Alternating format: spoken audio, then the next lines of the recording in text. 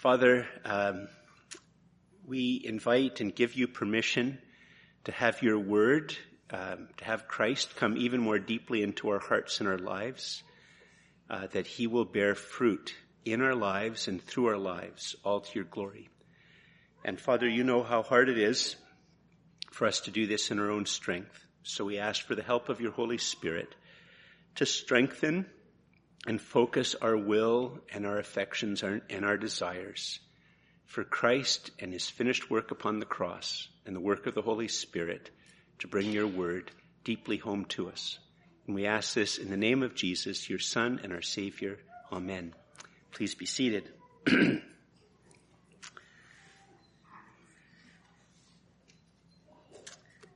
Why doesn't God make himself more obvious? Like, if you think about it for a second, and I've had many people ask me this, like, if the triune God really wants to be known, like, why doesn't it just make it far more obvious to people that he exists? Like, it seems as if there's lots of good evidence that he does exist, and whatever evidence there is that he does exist seems very, very weak. And the other thing, which is just a problematic thing for Christianity, is that some of Christianity just seems so, well, partly it just seems lame and partly it just seems ridiculous. Like, George, you're a born-again Christian, and you say things like you need to receive Jesus as your Savior and Lord, accept him as your Savior and Lord. And guys like you say, you accept Jesus as your Savior and Lord, you go to heaven. And if I say no to that, I spend eternity in hell. And that just seems pretty random. Like, I just have this thing that I say to Jesus, and I go to heaven for the rest of my life, and if I don't say it, like, I go to hell, like it's not connected to anything that I've done or not done. Like, it seems like a pretty flimsy, random type of standard. Some of you might have thought some of these things, and some of you have probably had conversations around some of these things.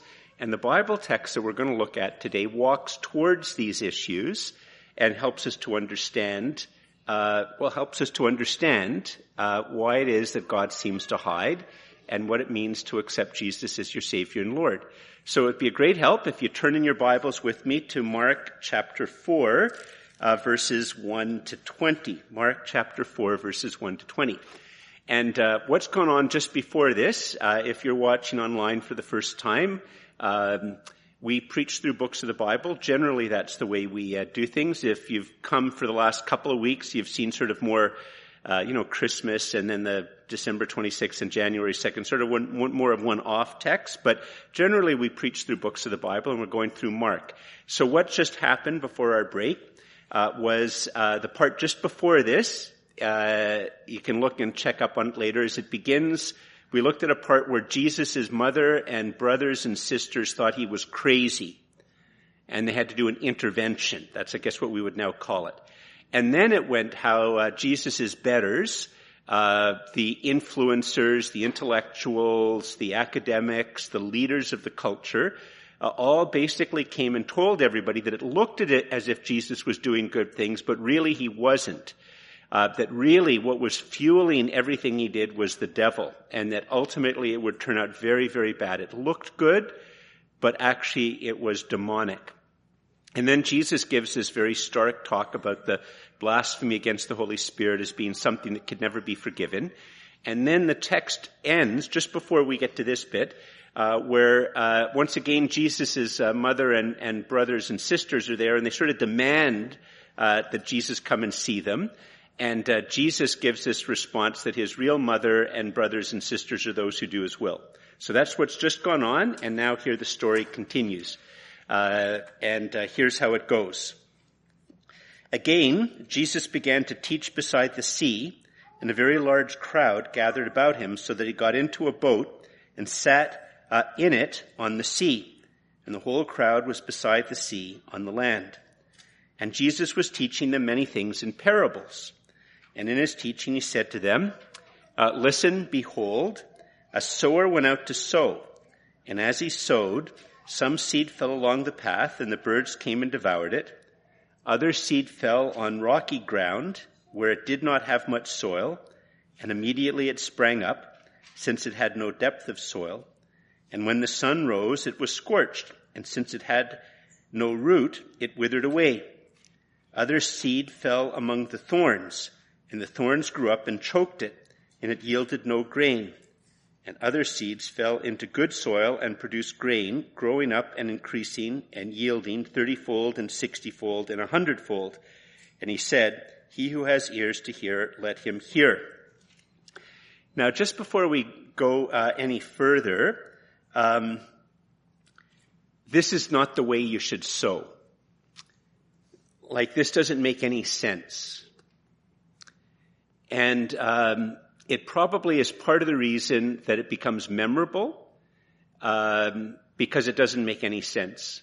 In fact, I remember years ago I had a conversation with a fellow who had been a devout Muslim, and he'd stopped being a Muslim. And he told me that he stopped being a Muslim because he said basically everything in Islam goes back to Muhammad and what he wrote in the mid-600s. And life today is just so different than life in the mid-600s. Why on earth would anybody go back to somebody like him to get advice about how to live in a place like Canada today? So he'd walked away from Islam, not into any other religion. He just walked away from it. And some people might hear this and think this is the dumbest way in the world to farm or to have a crop. So if Jesus can't even get something simple like this right, why on earth would you want to listen to him? But the fact of the matter is that everybody at the time that was listening to it would have known that this isn't the way you do things. Like, this is foolish. And in fact, it's actually doubly foolish because on one hand, nobody in their right mind just says, I'm going to throw some seed on the path. I'm going to see all the thorns and weeds. I'm going to throw some seed there. And you see where all the rocks are and there's hardly any. I'm going to throw some seed there and then I'll throw the rest there. Like, not only is that not how it works, but the other thing is that in that culture, and this we wouldn't know, unless you have some study helps, is that nobody got a return on their sowing of 30, 60, or 100. Like, that was unheard of. A good return would have been 10 or 15. And so they'd say, this doesn't make any sense. Jesus doesn't know anything about farming. That would have been the response to many people. And that probably explains a little bit about what happens afterwards. Because if you see in verse 10, not only the 12, but the other people who are hanging around, who are sort of part of Jesus's bigger inner circle, they all come and have some questions about what's going on. Look what happens in verse 10. And when Jesus was alone, those around him, so after this, all the crowds dispersed and the people who really hang around with Jesus and sort of travel with him, and when he was alone, those around him with the 12 asked him about the parables. I mean, they're probably saying something like, Jesus, what gives? We know that, that's not how any sane person plants, and we know that's, nobody gets 100-fold return from planting one seed. Like, what's going on? And Jesus says to them, now, here's a very, very classic, if you're watching this for the first time, one of the things that you might not know about Jesus is that regularly what he does is he actually seems to make things worse. Like, rather than just sort of making it really easy to understand, he sort of introduces new problems that you hadn't even thought of and seems to make it worse. And that's what goes on right here. So look what happens in verse 11. He said to them, to you, that's to the 12 and the others, has been given the secret of the kingdom of God. But for those outside, everything is in parables. And just before I read the next bit where it gets problematic, I'm going to return to this at the end of the sermon. But literally, it doesn't say secret. Literally, it says mystery. And that actually, the translators made the decision that it was easier for people today to understand the word secret, but I actually think they made a mistake. I think the word mystery is actually the better word to use. But that's the literal word. If you go and look at a literal study help, it'll say literally the word is mystery. So he says, to you has been given the mystery of the kingdom of God, but for those outside, everything is in parables. And here's the hard part. Verse 12. So that they may indeed see but not perceive, and may indeed hear but not understand, lest they should turn and be forgiven. You go, whoa, wait, did I just hear that right? Like, did Jesus say, I'm intentionally saying things so people don't understand? And I'm intentionally saying things not only so people don't understand, but so they won't come to the triune God? Like, is that what he said? Like, that's crazy talk. Like, what's going on? you might want to say, this is why if you had your own Bibles, you're going, what? Is that what he said? And you go back and you look and it says, yes, so that they may indeed see but not perceive, and may indeed hear but not understand, lest they should turn and be forgiven.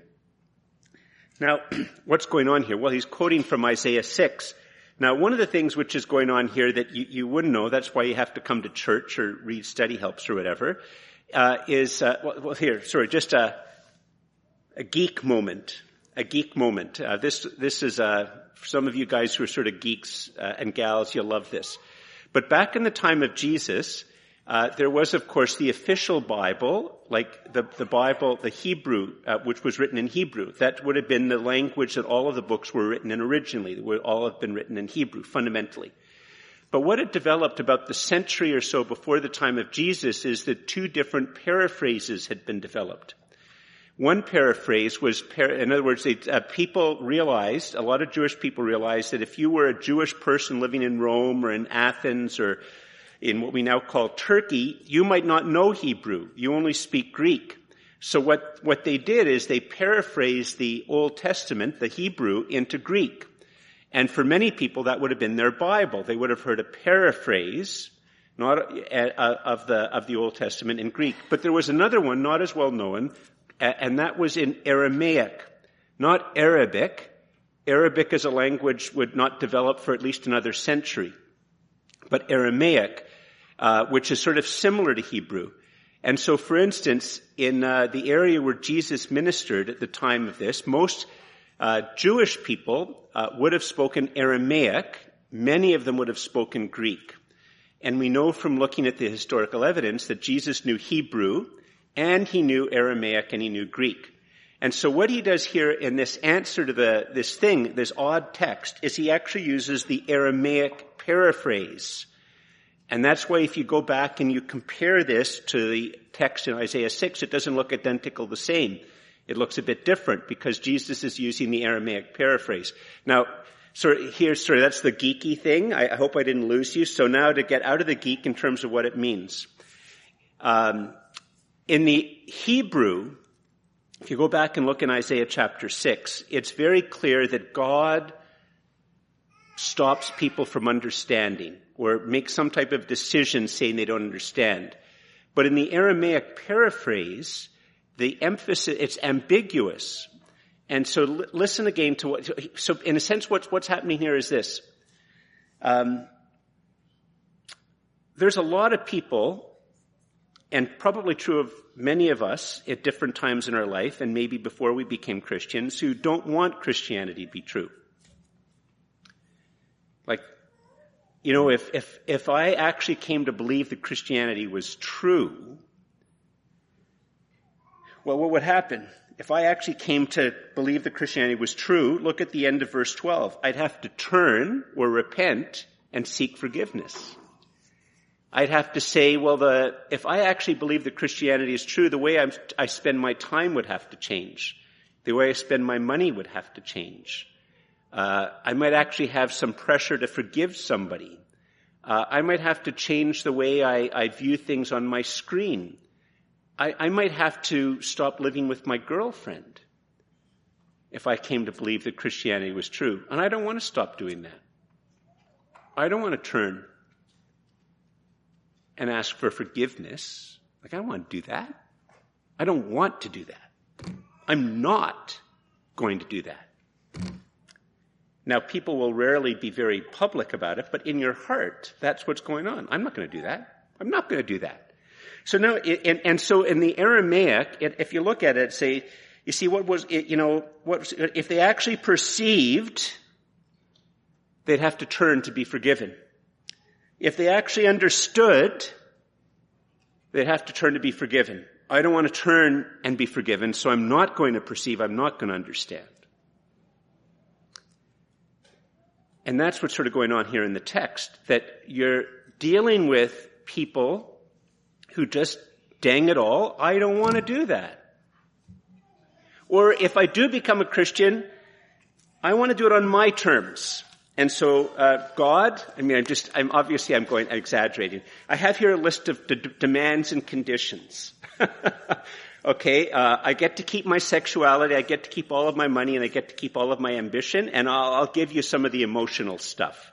Because I can understand how that would help me to, and I can sort of understand I need to do some forgiveness. I'd love to have some emotional peace. So that's fine. I'd like that. But these things here, these are the conditions. And if you would just sign off on the bottom, then I'll give my life to Christ.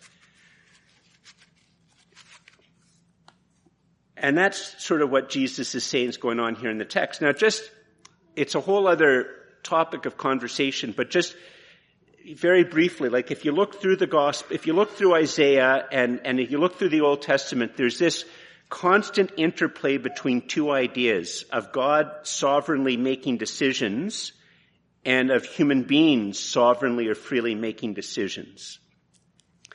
And it's a very, very big mystery about how you actually have free will in a world where your free will causes things. And the short form of the answer to from Christians is that freedom has to have a guarantor. It has to have conditions that allow it to happen. And so God, in his sovereign power, creates a human being like you to have freedom, and he guarantees it. And on one hand then, if he took away his sovereignty, you'd lose your freedom. So he never stops being sovereign, but he uses his sovereignty to give you real freedom. And I'll explain why in a moment. And so, well, actually, maybe I should go. So, yeah. So he gives you this freedom, but at the end of the day, since he doesn't give up his sovereignty, it's as if God. So from a human point of view, I say to God, "My will be done." And God woos you and woos you and woos you and woos you and woos you to try to get you to turn to him.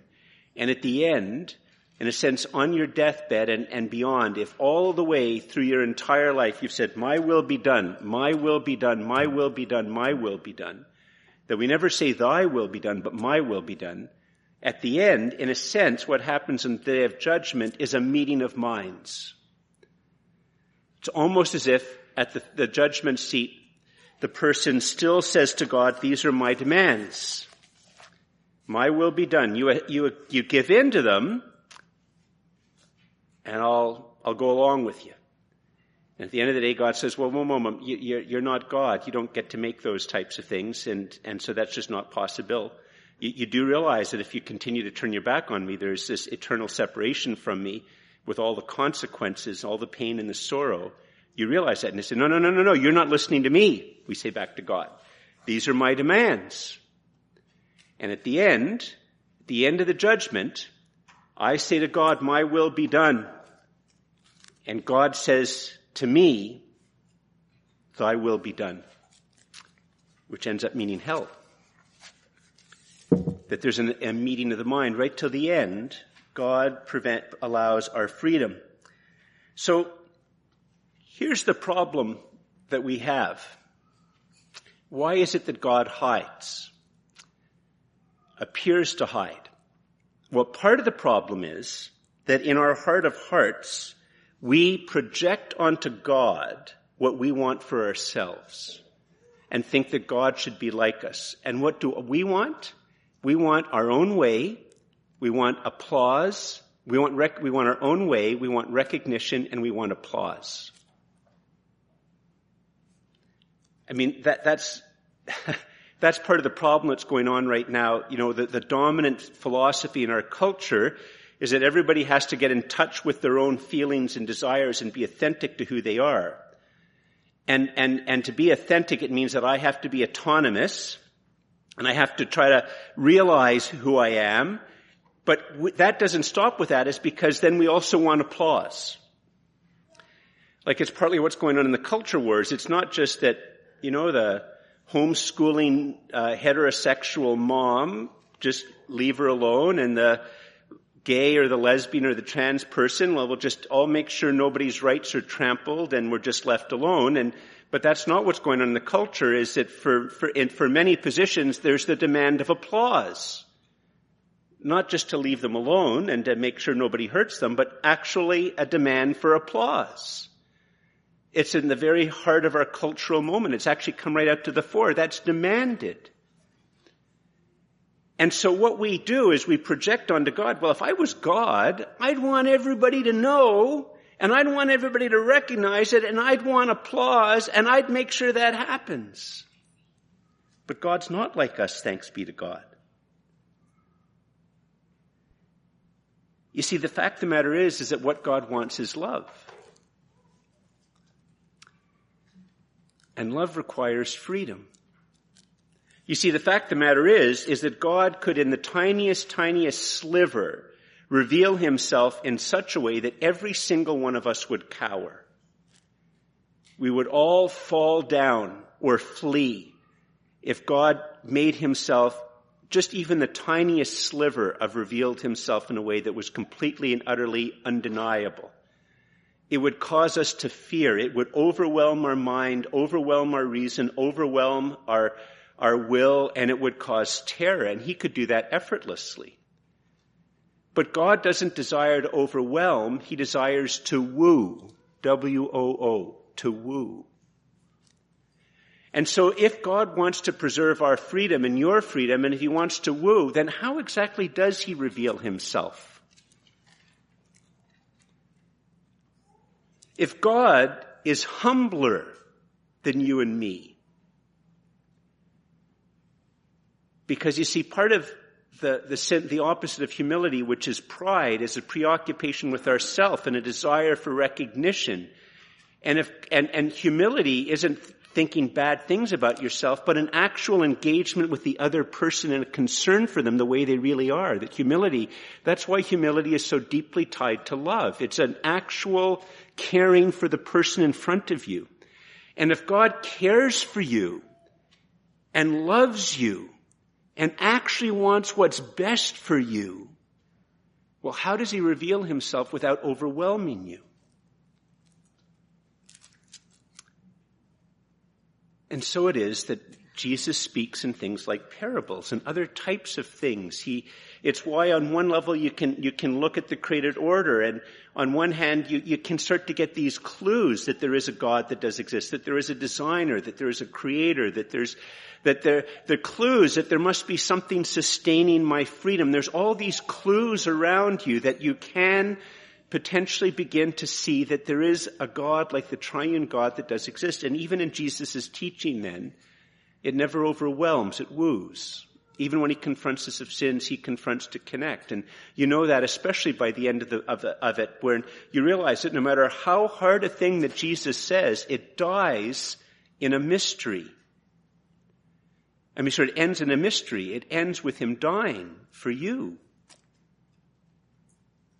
Like, how is it that love himself would die for those who are definitely not love, but are a mixture of love and hate? How is it that light itself, himself, would die for ones who love light and darkness? How is it that God would actually die for a human being? How is it that there would be one who would say to God, not my will, but thine be done, which is what happens just before he goes to the cross? So this becomes clear as the New Testament develops. So what's going on in this parable? So what's going on in this parable actually is very, very deeply human. In a sense, the invitation here is that if you stop to think to yourself, especially maybe when the people who are listening to Jesus are people who've seen him do things like heal a man who was paralyzed. He's seen people heal from the distance. They've seen demons being cast out by him. They've seen all of these things. So one of the ways they could respond to this parable is, maybe the problem isn't that I think he's dumb, but maybe he's trying to communicate a point to me. Like, rather than me just saying, oh, stupid Jesus, what does he know about farming? He's an idiot. You might say, one moment, this is a guy who heals paralyzed people and raises the dead and heals the blind and casts out demons. Maybe if he says something, I should listen. Like, maybe I should listen. Like, maybe I should try to figure out what's going on.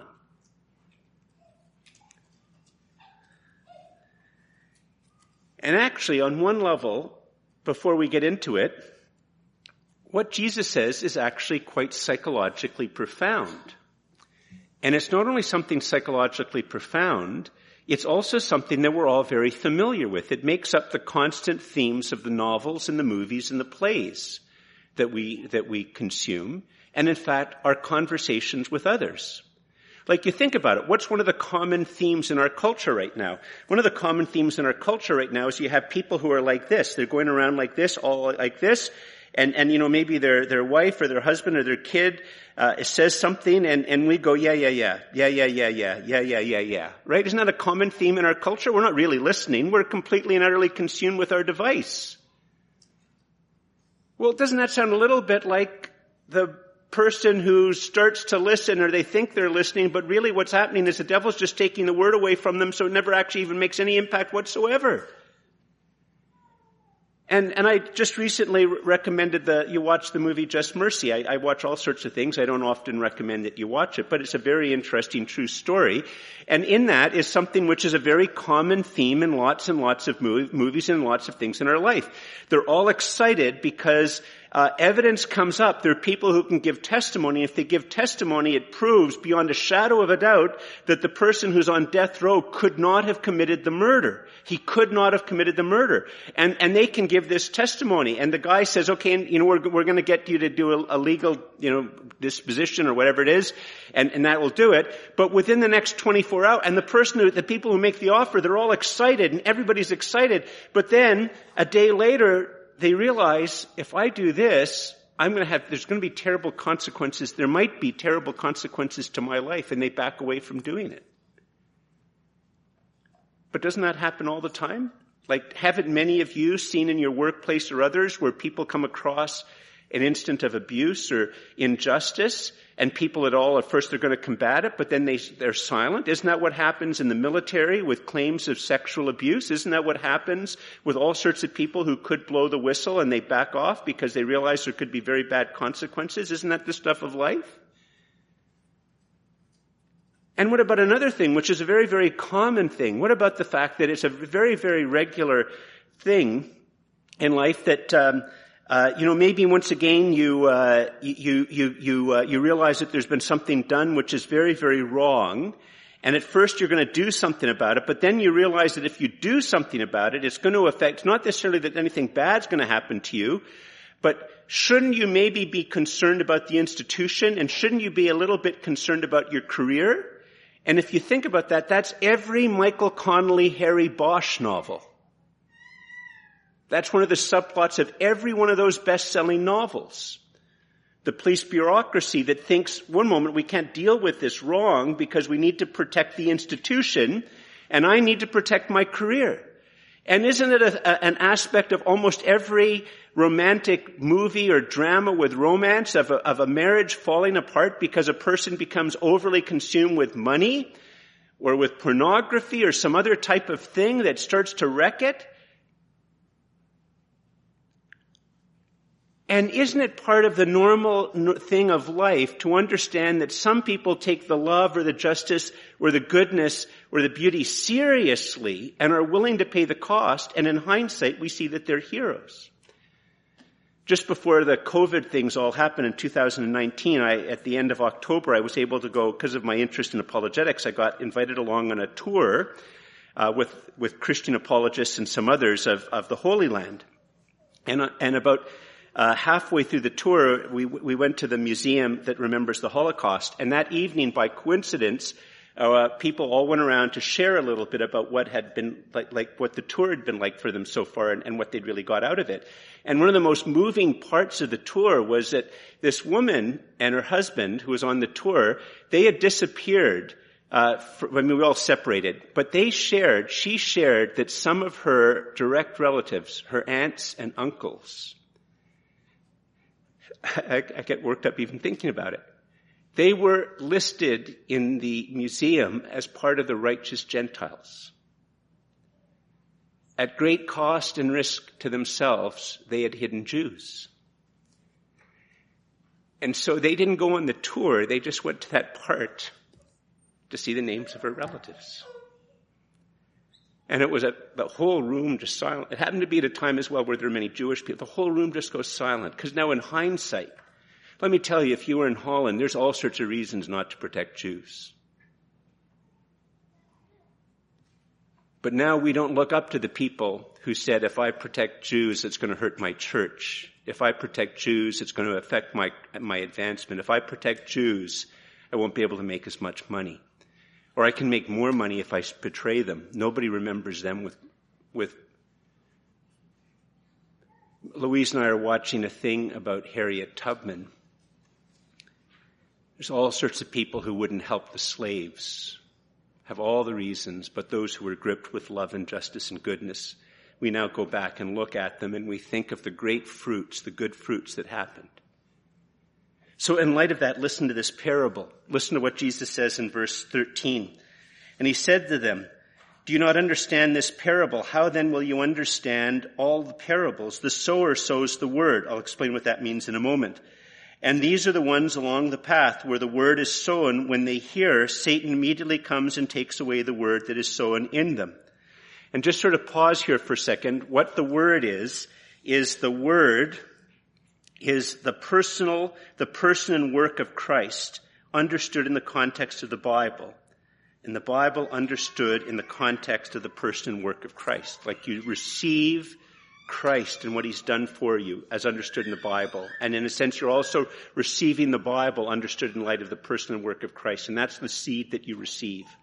In a sense, what Jesus is just saying, if you understand that Jesus' parable helps to understand why it is that a lot of people don't do that which is just, or that which is faithful, or that which is beautiful, or that which is right, then surely you understand that in the same way, if Jesus really is God, the Son of God, who dies as a sacrifice for sin, if he really is light swallowing the darkness, love swallowing the hate and the indifference, if he is righteousness swallowing the unrighteousness and doing all of that for us as an act of profound sacrifice to make you right with God, if that is right, then we can still have these same responses that turn that away. And the way that's going to be to bear fruit is to receive what he's done.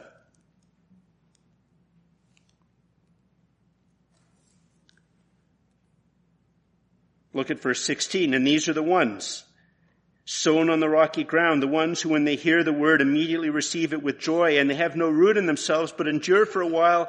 Then when tribulation or persecution arises on account of the word, immediately they fall away. And others are the ones sown among thorns. They are those who hear the word, but the cares of the world and the deceitfulness of riches and the desires for other things enter in and choke the word, and it proves unfruitful. But those that were sown on the good soil are the ones who hear the word and accept it and bear fruit, 30-fold and 60-fold and 100-fold. You see, it's a mystery. You receive the mystery. If you were to go back to the time of Harriet Tubman and just sort of changing the context, and you were to say to one of the white slaveholders, in a sense, you're wearing a noose around your neck. And they say, why are you wearing a noose? Well, don't you know that black man that you lynched is the turning point of history and the means by which you became right with God? And they'd mock it and say, that's the dumbest, stupidest thing in the world. And you say, no, it's a mystery. You receive him and it begins to make a difference in your life, and you start to bear fruit, and the more you press into it, the more you know it's real, and the more you might have a bit of a way to become more gentle rather than harsh, and maybe to deal with some of the craziness and the messes and the addictions and the violence in your life. And the white slave owners would say, there is absolutely no way on God's good earth that the turning point of all of history is that black guy that we lynched. And that's the mystery of the ancient world. First of all, nobody survives crucifixion. Tens and tens and tens and tens of thousands were crucified. Nobody survived. And you're saying that this Jewish rebel who died a slave's death by Roman imperial power. And if you are the Jewish leaders, are you saying our scriptures say that cursed is everyone who hangs on a tree, and you're saying that someone obviously cursed by God, dying under Roman power as a slave and a ne'er-do-well, that he, receiving him and what he did for you on the cross, that's the turning point of history?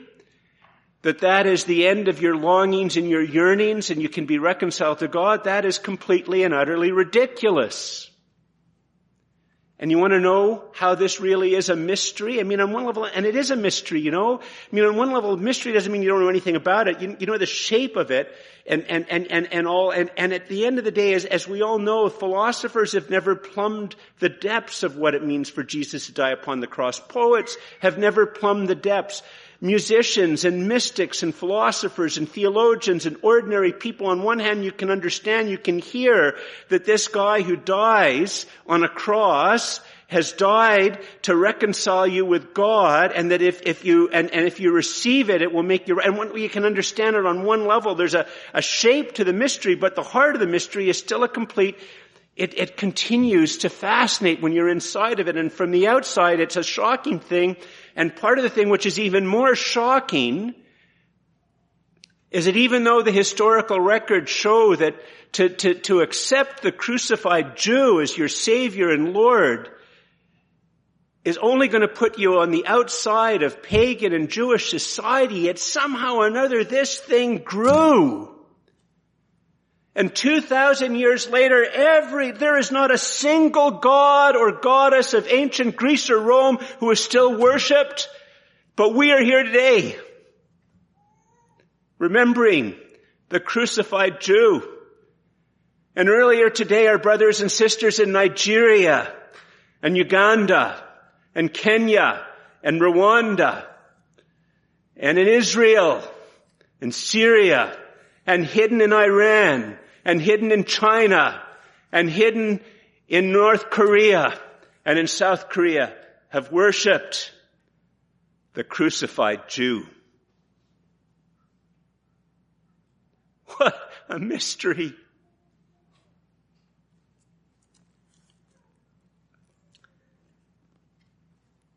Four things very briefly in closing. Four very brief takeaways. I apologize I don't have them up on the screen. The first one is the importance of the message of the sower. God sows the seed to all and sundry and all conditions of men and women. I don't know how many of you, if you haven't heard it, go back 2 Sundays ago and listen to Matt Usherwood's testimony. And if you've heard other things about his life, I can tell you right now that if you were the youth pastor there speaking to the group and you saw Matt come in and you talked to him, you'd think, boy, this guy's been arrested several times and he does lots of drugs. And in fact, you might be worried that he was present. And you almost might want to even hold back what you want to say, but they shared the gospel and Matt became a Christian. He was the most unlikely guy in the room. And the sower, there are a lot of us here, if you hear the story, it's very unlikely you would ever become a Christian. And so part of the takeaway from this is that don't say God's no for him. Pray for unlikely people. If you get an opportunity to bear witness to Jesus, take it. Don't say to yourself, well, this person is a trans activist. They're just going to hate me. Don't say this person is a very, very wealthy Glebite. They're just going to look down their nose at me. Don't say this person is very important in politics or in the media. Don't say this person is too broken and messed up. Like, how do you know who the seed is who's going to, you don't know. Share the gospel and pray for the unlikely people that you come across, that they will come to know Jesus, because you don't know. And the second thing is, when you hear, the text in verse 20 is that they hear the word, they receive the word. And so it's not like if you just happen to say the words, Jesus is my Savior and Lord, then you go to heaven. And if you just happen to say you don't say the words, you go to hell forever. No. And it's not a matter of if you just have the opinion, you go one place. And if you don't have that opinion, you go another place. No. What it's like? It's like a seed being received into the soil. You receive the person and work of Christ. You receive him as your Savior and Lord. You receive him in. The image is like a seed going into the ground. And the water and the seed blossoms and bursts and grows. It's more like saying yes to a marriage proposal. And that's what he does to you. And he's even humbled himself. To use very old-fashioned language, he's got down on his knees. And he looks up to you and he said, will you take me? Will you take me? Will you take me? And he's hoping and longing that you will say yes. And this is the third thing. If you say to me, George, does Jesus know how messed up my life is? And I can say to you, yes, he does. Does he know that every time I've tried to start on something, it's ended up, either I've dropped it or it's ended up in failure? Yes, he knows. Does he know that every single time I've opened my life up to a person, that all that's happened is that they've hurt me or rejected me? Does he know that? And all I can say to you is, yes, he knows. Does he know how consumed I am with drugs or alcohol or with sex or with money? Yes, he knows. Yes, he knows. And he's still making the offer to you, and he wants you to say yes. And the fruitfulness won't come from your effort. The fruitfulness comes in your own personal life and in the world when you say yes. He does the fruitfulness, not you. And the final thing is that this parable of the seed is an invitation for us to examine our conscience. To say to Jesus today, is it I, Lord? Have I become far too consumed with my image? Have I become, am I worried to say something or do something because I'm afraid of the bad consequences? Am I actually becoming too fixated on my career or my money? Jesus, are you talking to me this morning? And Jesus, if you are, help me to say no to those things and help me, please, Jesus, I want to be that fruitful soil where you do this miraculous work of fruitfulness. I want that to be me. And I know I need your help to say no to those other things. I invite you to stand. Please stand.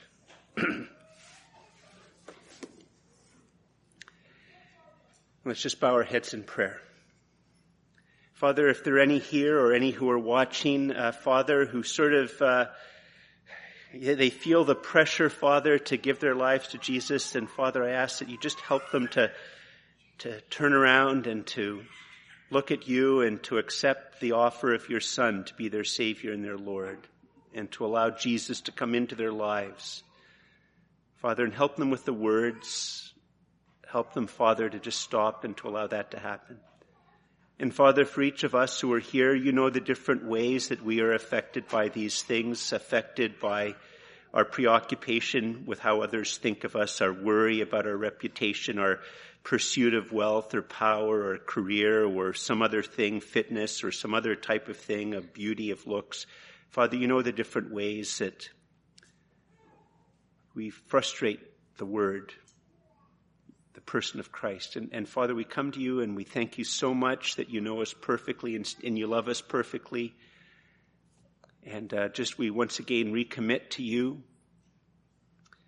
And we once again just come and stand and say we thank you. We can remember about Jesus and have communion and hear your word. And we recommit to you, Father, make us fruitful. Help us to accept Jesus deep in our lives no matter what the cost, and help us to be fruitful. We turn to you. We desire to be that good soil as individuals and as a church, that you will bring good fruit in our personal lives, in our church, and in the world, all to your glory. And we ask this in the name of Jesus, your Son and our Savior. Amen.